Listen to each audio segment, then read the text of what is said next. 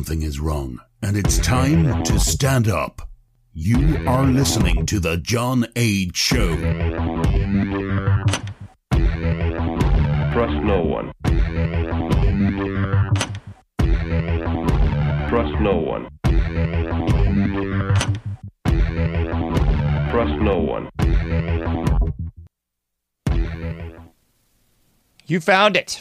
You're here. You're headlong down the runaway train that is the Anomic Age, and I'm your host, John Age. Happy to be back with you again in the not-so-wee hours of the PM. We got a great guest today. We got none other than Celia Farber joining us today to get into all things Fauci, AIDS, COVID-19, and just the horizon as we all see what could be coming. But before we get into that, please check out anomicage.com. Share those links, friends, family, loved ones, and enemies. Like all the likes, subscribe to all the subscriptions. We got the iPhone app, we got the Android app, we got the free newsletter, and so much more. Most specifically, that's going to be every show I've ever put out. The full Monty, as far as the full shows with guests, and those shortened information breakdown segments. They're all there, the video and the audio, at anomicage.com. And I never plug this. We got a nice news feed there, too, if you want to check that out. Lovely RSS feed of all kinds of news that you need to know. Other stuff, paypal.me/anomicage, patreon.com/anomicage as well as the new Lightning link. You can send me Satoshis, little fragments of Bitcoins.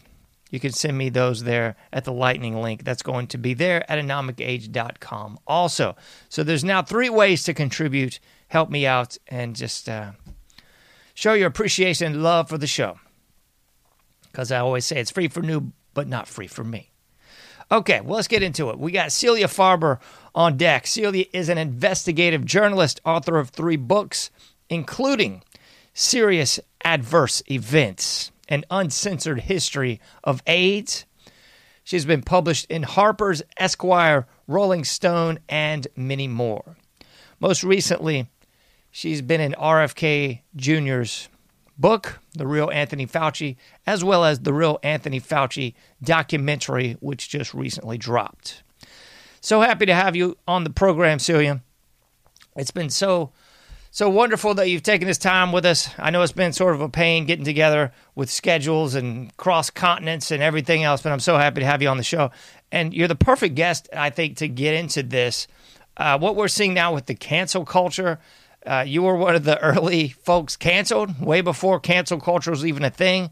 Also, just your extensive background on AIDS/HIV, going from those early 80s first pieces of information that the mainstream people were getting as far as this new burgeoning disease. And of course, tons of information as to how that couples and fits also nicely with Dr. Anthony Fauci. And just what I term as PSYOP 19, the situation that we all find ourselves in today. Thanks for being with us. Thank you, John. It's really good to be back, and thank you for your patience. You required a lot of patience this time around. We're here now, yeah. It's very interesting what's happening now with Fauci's split, you might say, schizoid reputation, right? He's either the saint who did everything to save us, and saved us against a much worse fate. Everything would have been much worse, and that kind of is Fauciism. By the way, I'm looking into the green dot. Is that the green dot on my screen? Not looking at you. Okay, yeah, it's cutting kind of like the very top of your hair off, but I can see you just fine, and you're coming in loud and clear. Yeah, it's perfect. There you go. That's spot on. At the green dot, and if it looks like I'm looking somewhere weird, then tell me to look at you instead. But I think I've been told to look at the green dot. Okay, so that sounds good. You're coming in loud and clear, and you're looking good. All right, so Fauci, interestingly, during all the years of the AIDS war, the HIV war that I was so embroiled in and got caught up in at such a young age as a journalist, it started in earnest in 1987, and that's when I started my reporting.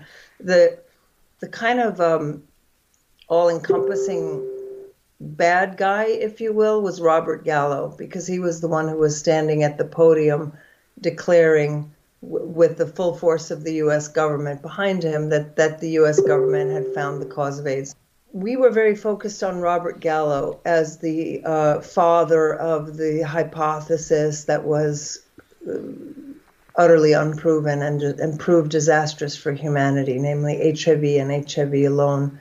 HIV in quotation marks causes AIDS.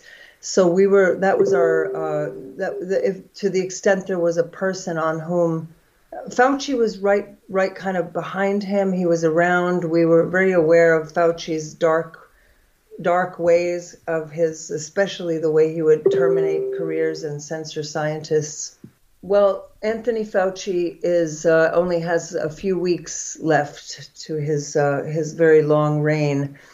And to many people, thanks to Robert F. Kennedy Jr.'s titanic book, The Real Anthony Fauci, and the film, the documentary that just came out and is still available for people to watch for free for another few days.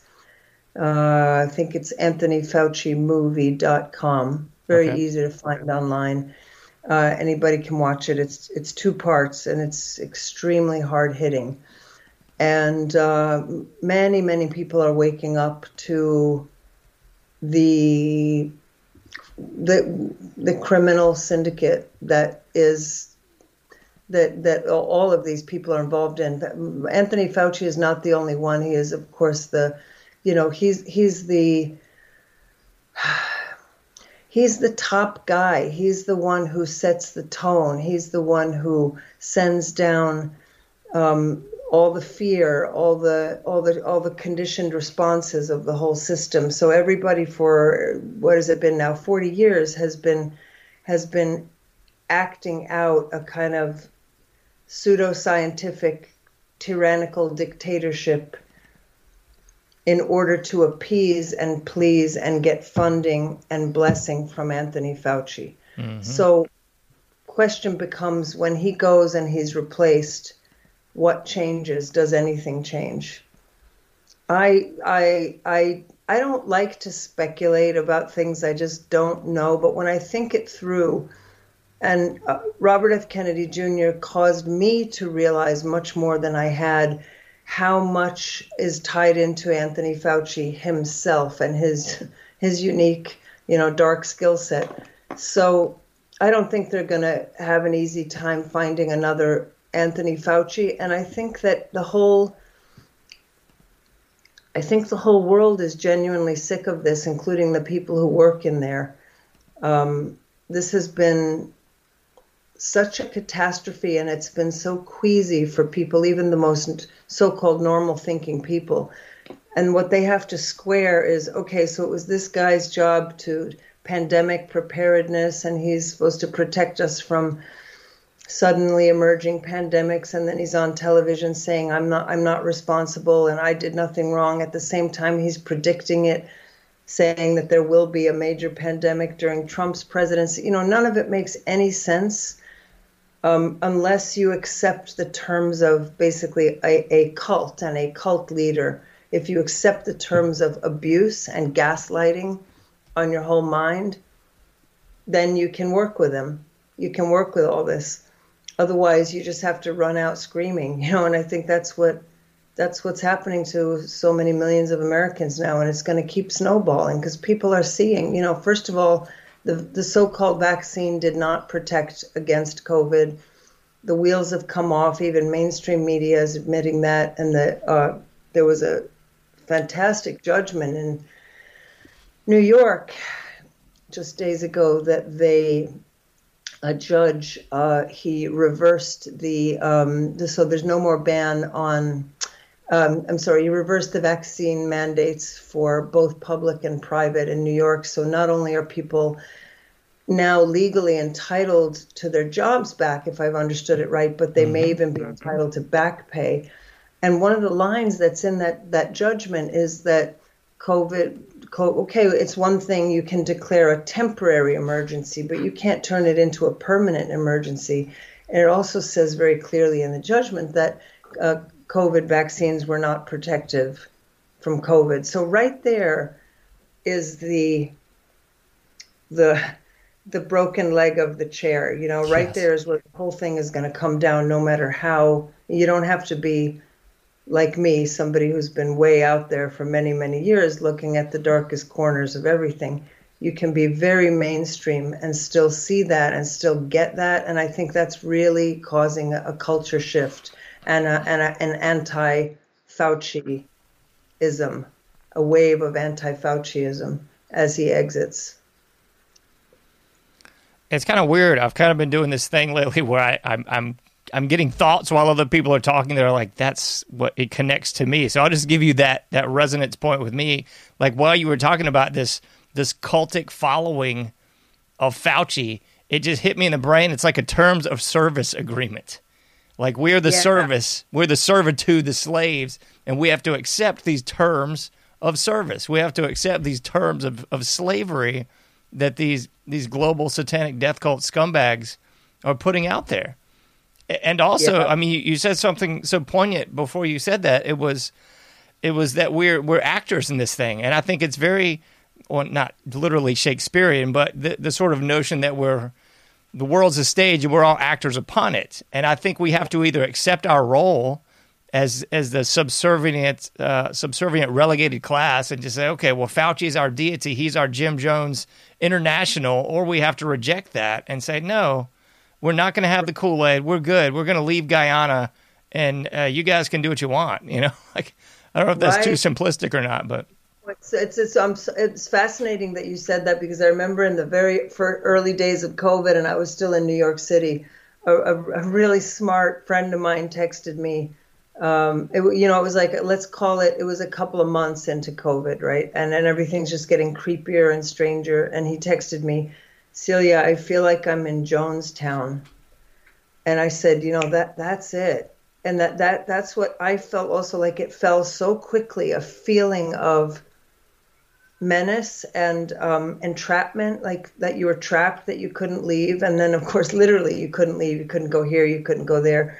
And it was so alien to Americans. It was really alien to New Yorkers to say you can't go to restaurants, you can't go to, because that's how New Yorkers live their lives, going to diners and restaurants, and it hit so suddenly, and it was a very frightening and abusive command that came down. And then you notice that they didn't care how anybody felt about anything. Mm-hmm. It was like you had to very quickly revere the so-called virus, right? It was like, fight the virus, fight the virus, fight the virus, and mentioning anything else, even talking about, well, this is scary, and my children are getting very depressed and frightened. Even any of those normal feelings were also labeled sort of counter-revolutionary, bad, forbidden.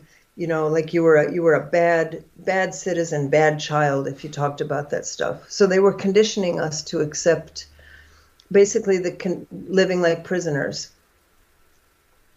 I think prisoners are treated much better. Prisoners get fresh air, exercise, community. I mean, they took everything away from us so fast, and I still experience real trauma and real shock. We all do, and we have not really begun to. How can we process what just happened in this country? I think that's such an element. We got to process this trauma. I mean, people don't look at it that way. I think so many people have said, okay, we're finally free again, although they're not. Let's just move on. It's kind of like, okay, we've been assaulted. Let's just put it in the back of our mind and pretend it didn't happen. Kind of Stockholm syndrome sort of. I mean, it's trauma-based mind control. It's all that Naomi Wood stuff where she was talking about Trauma-based Yep. mind control. Yeah. Trauma-based mind control. Exactly what it is. So that is now the subject, really, whether Americans think they're dealing with the huge issues of the shots, the deaths from the shots, the sickness, what was COVID to begin with, is there a virus, all of those issues. But really the trauma-based mind control, I think, is the most important story, because they planned this for a long time, and they've been studying us for a long time in very sophisticated ways. I know you know a thing or two about it. And so, like, if we're going to have protection going forward, that's where it's going to be, is where we transcend that trauma-based mind control, and we don't fall for the next thing and the next thing. And I know you're probably the best person to talk to, or at least one of the best to talk to about this, because you've covered both of these things. And I kind of wonder if the HIV/AIDS rollout, some 40 years ago, was kind of a conditioning mechanism or part of that trauma-based mind control to get us to accept this operation, wink, wink. And then, we've got this next operation, kind of just as the Alfred F. Murrow Building operation was kind of getting us ready for the 9/11 operation. I wonder if it's kind of that conditioning thing, where these sick pedophiles will put the hand on the back of a child before they move on to the next phase and the next phase, and before you know it, you're locked up in a basement somewhere. I wonder if that's the case. I don't know. What do you think? You are exactly right, and I see it now. Now, when I look back, I see. So the elements of HIV/AIDS, that those of us who were fighting it, what we were fighting. Some people were purely fighting the science. Some people were more focusing, the science, the toxic drugs. But what was going on in terms of the trauma-based mind control, the brainwashing, the gaslighting, was something I talk about a lot. And it was just one big blow they delivered to how we used to think about things. So we used to think in terms of, sex, for example, can cause an unwanted pregnancy or a wanted pregnancy, but essentially sex causes life. So when the AIDS psyop hit, they flipped that, and it became sex causes death. So they conflated sex with death. They conflated touch, intimacy, all forms of human contact. They tried in the beginning to say, well, and it was Fauciism already there. We're not really sure. It could be household contact. It could be a toilet seat, a salad leaf. I remember always going through this as a reporter. Oh, does AIDS spread through toilet seats? Does AIDS are Haitians spreading AIDS? They were just all the concepts were completely unfounded. They were primitive. They were racist. They were completely unscientific. Had no epidemiology in them, but they were coming through the media apparatus. So they were hitting people at the same place where, like, Fruit Loops commercials were hitting us as kids. Exactly. They were just hitting us there, and that's where. And whereas we, in our very high-minded objection, were fighting the science and having conferences and having the best scientists in the world object in this extremely stellar way, frankly, I'm not going to say it didn't put a dent in it. It did put a dent in it, and it put it on the record, and it put on the record who objected to it. A lot of people were crushed in different ways in that war. But I think the misunderstanding of all of us was that this was no scientific error on the part of Bob Gallo or the U.S. government. This was a planned, massive psychological operation that was executed as planned and did, as you say, prepare people for the following concepts. Number one, deadly virus emerges from the other side of the world, jumps from animal to human, no proof needed.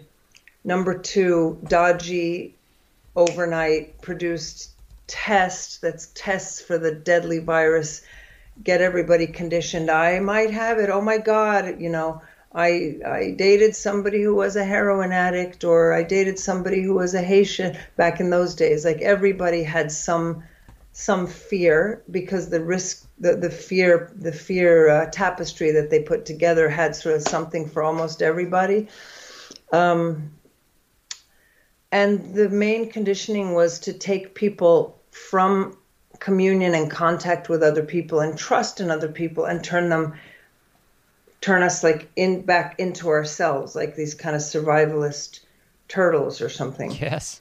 Where other people are dating. And so those ideas are now, and people didn't really reject that idea. People went with kind of, okay, well, I didn't get it. And nobody took a step, or very few people stepped back and said, wait a minute, they said 90 million Americans were supposed to be dead by 1990. They said most heterosexuals, suburban heterosexuals, were going to get it just like the gay men in the big cities and the bathhouses. There was no difference. So this is wokeism coming into biology, medicine, epidemiology, and science and wrecking it on contact. And that's one of the quotes that means the most to me in the Bobby Kennedy book, where I realized it as we were working on the book and he was asking us for our input. That's when I realized it. What Fauci did, the most dangerous, most destructive single thing he did was he brought wokeism. I sort of drew an image that it was like in a bottle, or like a Rasputin type of figure brings his potion behind the palace doors.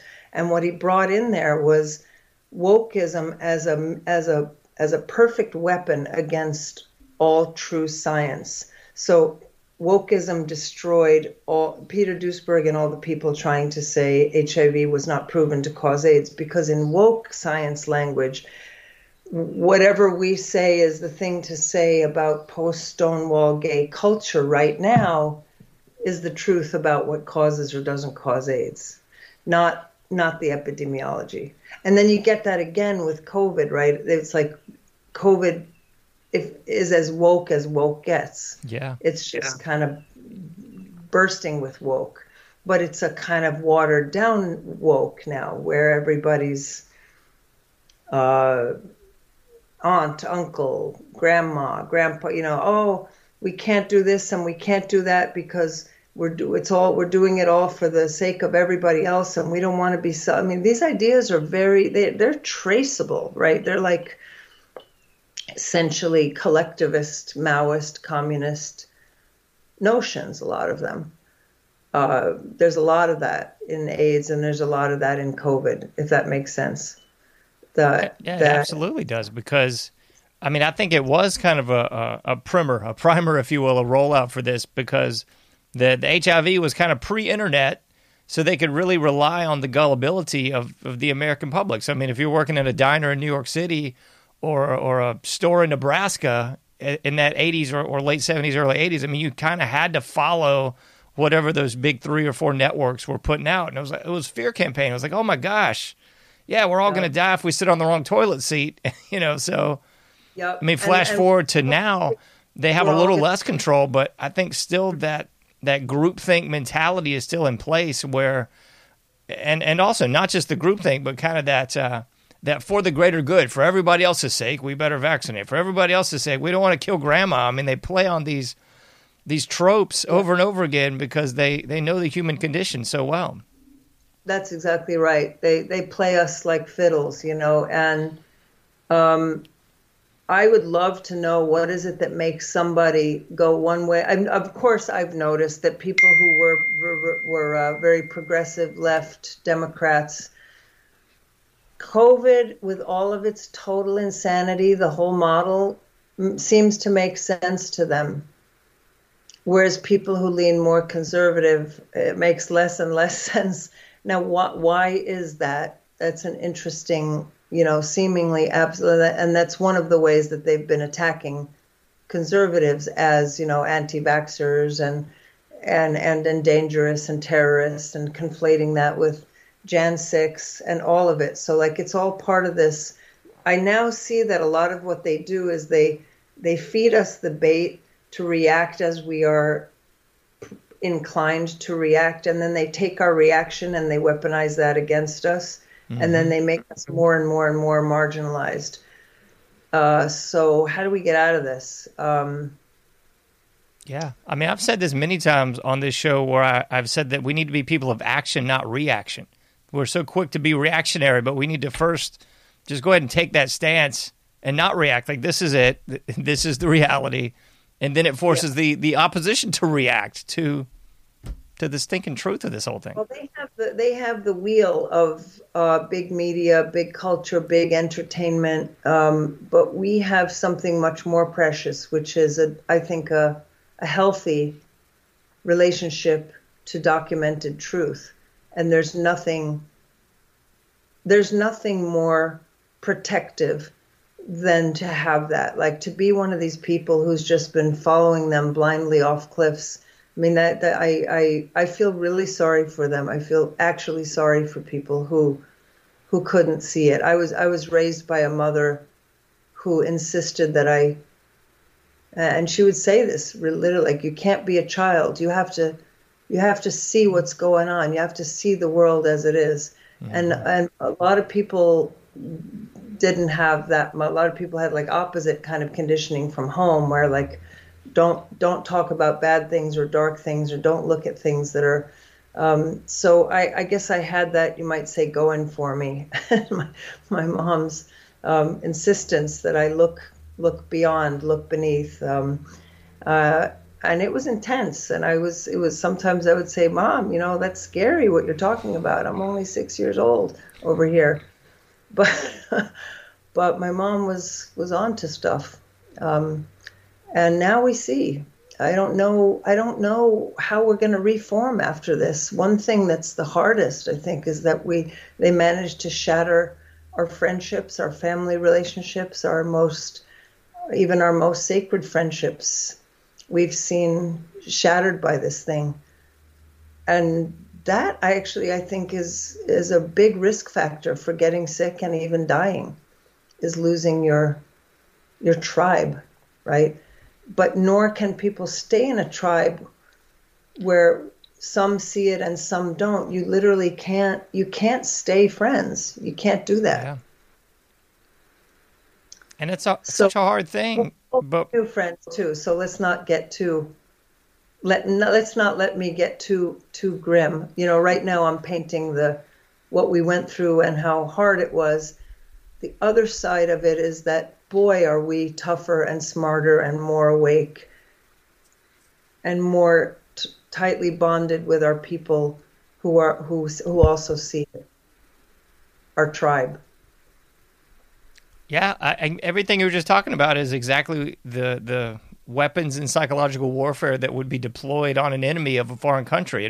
We always sort of hear this winning hearts and minds thing mentioned out there, but you got to throw in the inverse. Before you got to win them, you got to break the hearts and minds of an enemy. And I think that's what they've done here in the U.S. I mean, they've done that in every war so far. It's the evil Hun, it's the evil Jew, it's the evil White Russian, whatever the case may be. They always have this binary opposition, the polar extremes. So, even since JFK, there was the conspiracy theorists, and then there was the 9/11 truthers, the vaccine deniers, and everybody. You've got to put a mantra to identify your enemy, is what I'm trying to say. And I think that's what they've done with this, where they've said, well, you can't say anything disparaging against COVID, or your, I don't know what the newest parlance is, anti-vaxxer, COVID denier, I don't know, whatever it is. It's kind of like the high school lunch table. You want to be at the cool kids table. You don't want to be at that table by yourself or something. But I'm happy to be at the table by myself. It's fine. Yeah, amen. Me too. Much better than having myocarditis at best. So myocarditis, and in many cases much worse. What you just said is actually, you're right over the target right there, because insanely enough, this whole thing plays out on like basic psychology of the high school playground or the junior high school playground, where people acted as they did because they were so terrified of seeming weird, strange, exactly what you just narrated. That is the thing that I wish I could just help cure people of that. Like, it's not really important to be if people think, if you look at a thing and you document a thing and you study a thing and you think something about it, and there are people around you who think that that means that you're crazy, well, actually, you don't want those people in your life. First of all, you're going to be fine without them. And you're not in junior high school. You're not in high school. You're not anymore. You're an adult now. So it's like the thing that people fear is really nothing to fear. I think the thing that people fear, well, okay, expulsion is something to fear, but all that's really happening is you're being expulsed by people who aren't your soulmates Exactly. I say it kind of in a crude fashion sometimes, but these people just aren't worth your time in the first place. If they're gonna denigrate you or degrade you anytime you say something outside of orthodoxy of the cult, then yeah. And so, like, one of the kind of side roads of this, or something that's also been happening, is that people are growing into a stronger version of themselves where they're not taking, you know what, right? They're not taking it anymore. They're standing up for themselves. People who were always bullied are finding their voices and finding their strength and finding their something that they meant to do maybe many years ago but never got around to, pushing away bullies and again finding voice and sticking up for, not even sticking up for oneself, because that also sounds like the schoolyard, but just putting a serene boundary around, this is what I believe and think and study, and this is who I am. And, you do your thing. But what I will not do is feel bad because you're telling me to feel bad. So I think their guilt tripping is losing its impact. yeah, People aren't so guilt tripped anymore. We're kind of over it. Like, they've been throwing so many, and it came out of the Trump guilt trip years also, right? So the Trump, and boy, what a gigantic, colossal mistake he made when he let Anthony Fauci and Deborah Birx into his office. And apparently they said something like, "Mr. President, you're going to have to close down the country." Wow. That moment right there, it's so tragic. It's so I still tragic. can't believe that really happened, but we lived through it. So. I sort of can, that somebody like him could see all these ways that America had to be economically unshackled and free of this and free of that, and then this blind spot, right? Like, he knew nothing about where they were actually planning to attack and destroy, which was through public health. Mm-hmm. It's like, oh my God, did nobody tell him? Did nobody?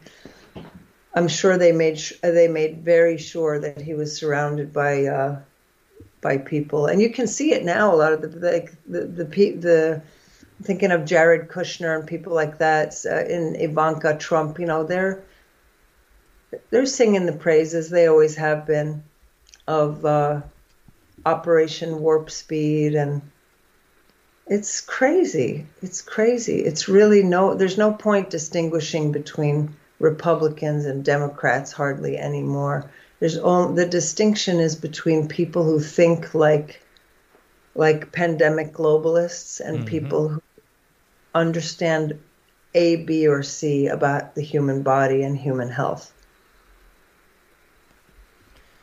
That's the truth.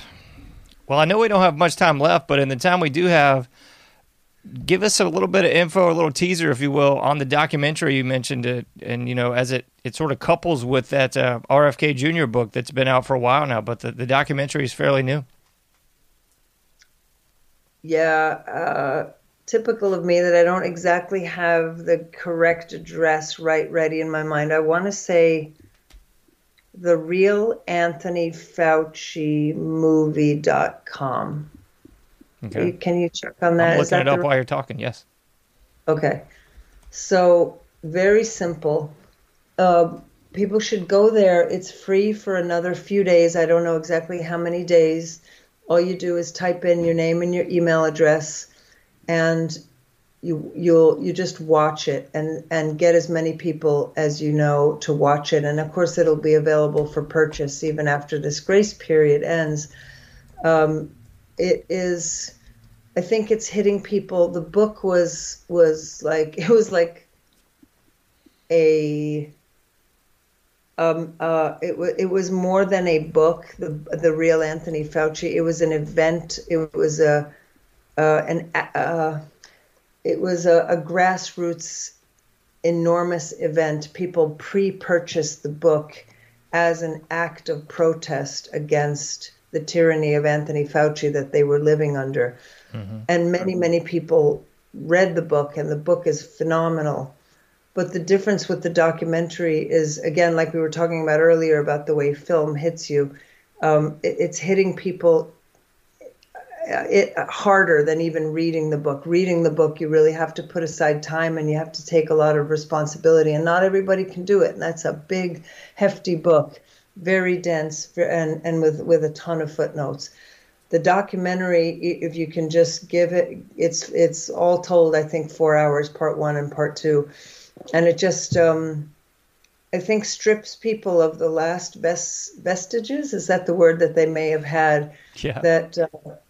This man has not been running an absolutely deadly criminal cartel, and all the different parts of it and facets of it. And the film is much more hard-hitting than I expected it to be.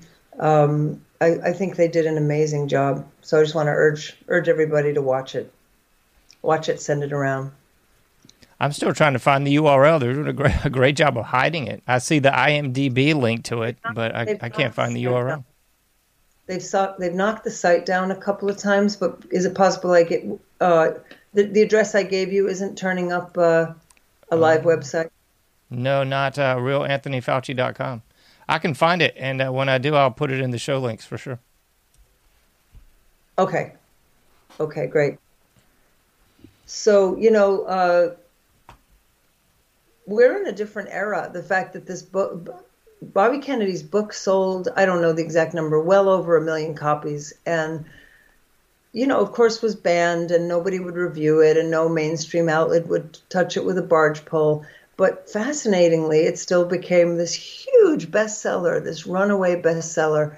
Same thing's happening with the documentary. So the great news is we don't need the official apparatus to make our books, documentaries, programs, or anything else rise or fall, right? They don't have that power anymore, and I just want us to be kind of more celebratory about that than we are. It turns out it was a myth that you need all these reviews in the New York Times, and you need all, distribution deals with Barnes and Noble and whatever. The truth, the groundswell movement, the hunger for truth is like I've never, ever seen it before. And that thrills me as somebody who was relegated to I was on the inside of media, long-form magazine journalism. And I was most definitely cast out after an article I wrote in Harper's, 11,000 words. It was an expose of primarily Anthony Fauci's AIDS division, called the Division of AIDS under NIAID. Very dark stuff. And we spent 2 years putting that article together. And they gave me the full treatment and made sure that I was eliminated from the profession. And some very difficult years followed that. But I never dreamed I would live to see this moment. I mean, it's as dark and tragic and heartbreaking as it could possibly be. But again, silver lining isn't the right word, but what is also happening is that the movie we've all been in, the simulacrum, the fairy tale, it's not just beginning to fade. It's kind of like it's got big giant holes in it. It's threadbare. It's in shreds. Only the most mind-controlled people who are desperate to cling to anything, like Daddy would never do that to me, only those people are still hanging on to it. So I like to believe that in the future we're going to find ways to be free of our biggest problem. Sometimes I think it's our only problem, which is the constant attack of trauma-based mind control mass media. And what it makes us think and feel about our lives, each other, our future, our hope, what to hope for. You know, this thing caused a lot of despair, suicide, children committing suicide. The damage it's incalculable. And what we need to see is people being arrested and charged for crimes against humanity. That is something I draw a little bit of a blank on that, because it would have to change the entire last 50 years of the cult of the virus hunters and the vaccinologist priesthood and the whole medical apparatus and how they think, because they got everybody believing that they have every right to kill us if they need to with deadly vaccines, kill us with deadly drugs in the name of saving us. Like, that's still the operational cult mentality for the public health apparatus in the United States. So there would have to be a complete uprising against it, not just on the street level, but somehow, I don't know if it's going to be whistleblowers coming out. We already have all the revelations about gain of function and everything Fauci did and the funding, and even that hasn't quite done it. So I don't get it. You know, I don't get it. It's like everybody is screaming murder, treason, destruction of America. Everybody sees it, and yet he's still doing his talk shows and going to his fancy events and getting his awards. So what's it going to take? What do you think? That's a good question. I don't know. I mean, I'm right there with you. I've been saying kind of bluntly, we've been having our noses rubbed in this since it began. And the American people are just going, this is great. Can I have another? You know, like, and I think so much of what you just said was just so spot on and so key, that it is trauma-based mind control. And I think it's kind of providential I had you on today, because all the cancel culture that we see today, you were one of the front runners of the cancel. You got canceled, like you mentioned, from that Harper's article years ago. I mean, this was pre-cancel culture. They didn't even really have all the various apparatuses or apparati, whatever, that they do today. But, I mean, that was you. And I don't want anything to get lost in that, because I think that's such a key thing. And it does take a very hard psychological trauma-based mind control. I mean, the PTSD is real when you have your whole life upended and the proverbial rug pulled out from under you. And then you're just going, okay, now what? You know, like, they took down my payment platforms. They took down every essence that was me from the internet. They took the articles down, they took the films down, whatever, and you're just kind of left there holding the bag, so to speak. So I can understand, I can understand the darkness that so many people have felt with the suicide, with the turning to drugs and alcohol, with the abusive relationships and all this stuff. I mean, it's a very key psychological element to this thing. It's as though America has become a nation under Tony Fauci of despair, and the only thing we're allowed to hope for is that, you know, we didn't test positive on a PCR test today for COVID, or we got to the front of the line for our 5th booster, or, I mean, this is crazy. It's like everything else that it ever meant to be an American, these people have managed to seemingly wash away. Like, who are we? How do we live? What brings us joy? What are our traditions? What's our culture? And when I see that, I wrote about it on my Substack yesterday. I'll mention my Substack address before we sign off. But Joe Biden, rolling up his sleeve and taking his ostensibly fifth booster, and and somebody on one of my readers in the comments section called it. She was like, jab theater or something, Yes, or it's kabuki right? theater with jabs. Yeah. Jab theater, and all these things they do, and it's like Biden. It's like his own. It seems so. It's his only way to say, "I am your leader. This is how I lead you. This is how I am great.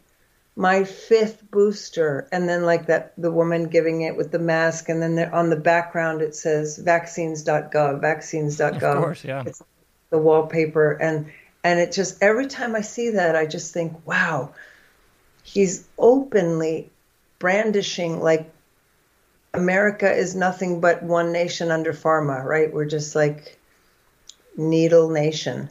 Yeah. Like, I mean, I kind of this. draw parallels to the Incas, or excuse me, not the Incas. Sorry, Incas.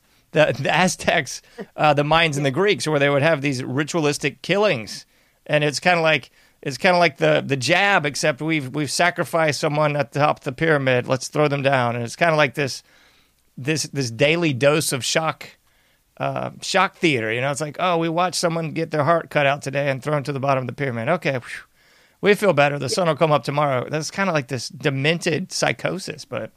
There is a big element of sacrificial, like the idea of the sacrifice. It plays large in this whole thing, that almost like it's good to die. Yeah. And it's to die for this weird thing and this cause. And like death is, every time when the celebrities started dying after the shots, I'm going to say from the shots, I tracked very closely how they wrote about them, and it was such and such famous person died suddenly. They died doing what they loved. Everybody loved them so much. Love, love, love, love, everything, Yeah. you know. And the what used to be there, oh my God, how did this famous person die? What did the autopsy say? What did the friends have to say? All that is gone. So there's like already immediately in place a whole new way to write about completely inexplicable sudden deaths in celebrities and athletes and major media people. When I did this research, this is well over a year ago, there were 5 editors just at the Washington Post who had died suddenly, dropped dead after. So it was, but no corresponding language, because that was forbidden, right? So you're just acting like, oh yeah, they died, but they died doing what they loved, and again, it was like preordained language to just fill it with nothing to see here, and this is how good people write about these deaths. And then somebody in the comments would turn up, was he vaccinated? And they would just jump on that. How dare you? You are disgusting. How can you even, you're not even a human being to ask a question so disgusting, right? So, Yeah. So that, those are bots, right? Those are like, they're bots, or they're people who are paid or whatever they are. But this is conditions people like, oh, I better not ask if it could have been the vaccine, because it turns out that makes me the worst person in the world. That's like the worst thing you can say or do. So back to the high school lunch table, you know, Yeah. they have us so conditioned. And so it's what I've this been doing is linguistic just doing, inversion. Like while you were talking, it just hit me so hard that it's like writing 101. You want to know the who, what, where, why. And now they've inverted that. So you don't want to know, you don't ask the who, what, where, why. You just play on the emotional. They gave their all. They were so gallant and they just wonderful. But, you know, in the back of my mind, I'm old school too. I'm like, okay, well, how did John Belushi die? Or how did Janis Joplin or Jimi Hendrix, all these different people? You want to know that, the basic facts. You want to know who, what, where, why. But now you can't ask. They just throw a blanket over it. It's sudden adult death syndrome. Don't ask any questions. You might get carted off to a camp. It was, and to play into that duality was their sacrifice.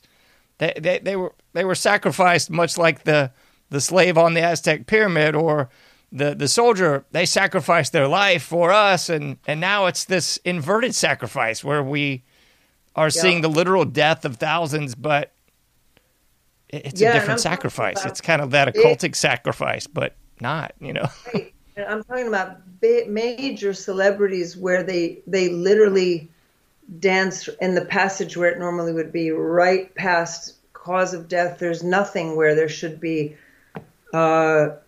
consternation, concern, confusion. How did somebody who was only 23 or 32 or 41 suddenly die? There were no indications. It's just gone. There is no curiosity there. Yeah, I mean, I can just imagine a headline. John Lennon died in New York City. He gave his all. He was a Beatle. He was the Fab Five, and then they don't give you any exposition at all. It's like, that's it. Exactly. Exactly. And this is just going to get weirder and weirder. And I think they painted themselves into a corner here because this cannot hold. There are just too many people dying. Mark Crispin Miller at his Substack does and he has a team who help him also, but they do an incredible job and it's hard. It's hard to read. It's heartbreaking, but it's like a died suddenly chronicle where they collect them from all over the world and they just post them, all the people who are dying post-jab. Yeah. I'll have to check that out Sorry, too. It's got so heavy. It is. It's heavy. It just is. Well, so yeah, I could talk to you all day, but I know you already told me you got to go a bit earlier than we are now. So we got to do this again sooner than later, for sure. 2:45. Yeah, if there's anything, last thing you want to touch on real quick or ask me real quick. Let's just tell people how they can find you and support you and do anything to follow this thing up. Yeah, so there's one essential place, one branch where I still am allowed to exist, and praise God for Substack. I love Substack so much. I've long since purged from Twitter and all the rest. But on Substack, my address is celiafarber.substack.com. CeliaFarber.substack.com. Perfect. We've had that under your name here the whole interview, and we'll have that all linked up at anomicage.com. I need to get a Substack account. I don't have one. So Yes, you do, John. Yes. And we all need to quite literally pray over Substack because I know that a Substack is probably their biggest problem in terms of, the cancel culturistas. What are they going to do about Substack? Yeah. I dread to think, but I've listened to interviews by the founders of it, and they're very solid. So I know they've thought this through. Definitely. All right. Well, if you'll stick around for about 30 seconds, I'll close things up here and I'll talk to you off the air. Absolutely. All right. Perfect. Thank you, John. Oh, Thank you so much. All right, folks. If you missed any of that, I can't imagine why. Check it out at anomicage.com. We'll have the whole interview, and I'll even edit out those hiccups in the very beginning. I had some mic issues in the very beginning also. I'll take them out, so that's my fault on my end. But nevertheless, thanks for being with us today. Please check out anomicage.com if you can do no more. As I always say, you can't do everything, but you can do something. So try to get out there and do your part and make a difference. Until next time, I'll be seeing you sooner than later in the Anomic Age.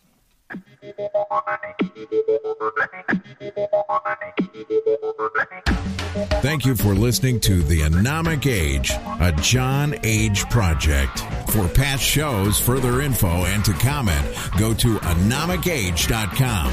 That's ANOMICAGE.com. Till next time, thank you for listening to The Anomic Age.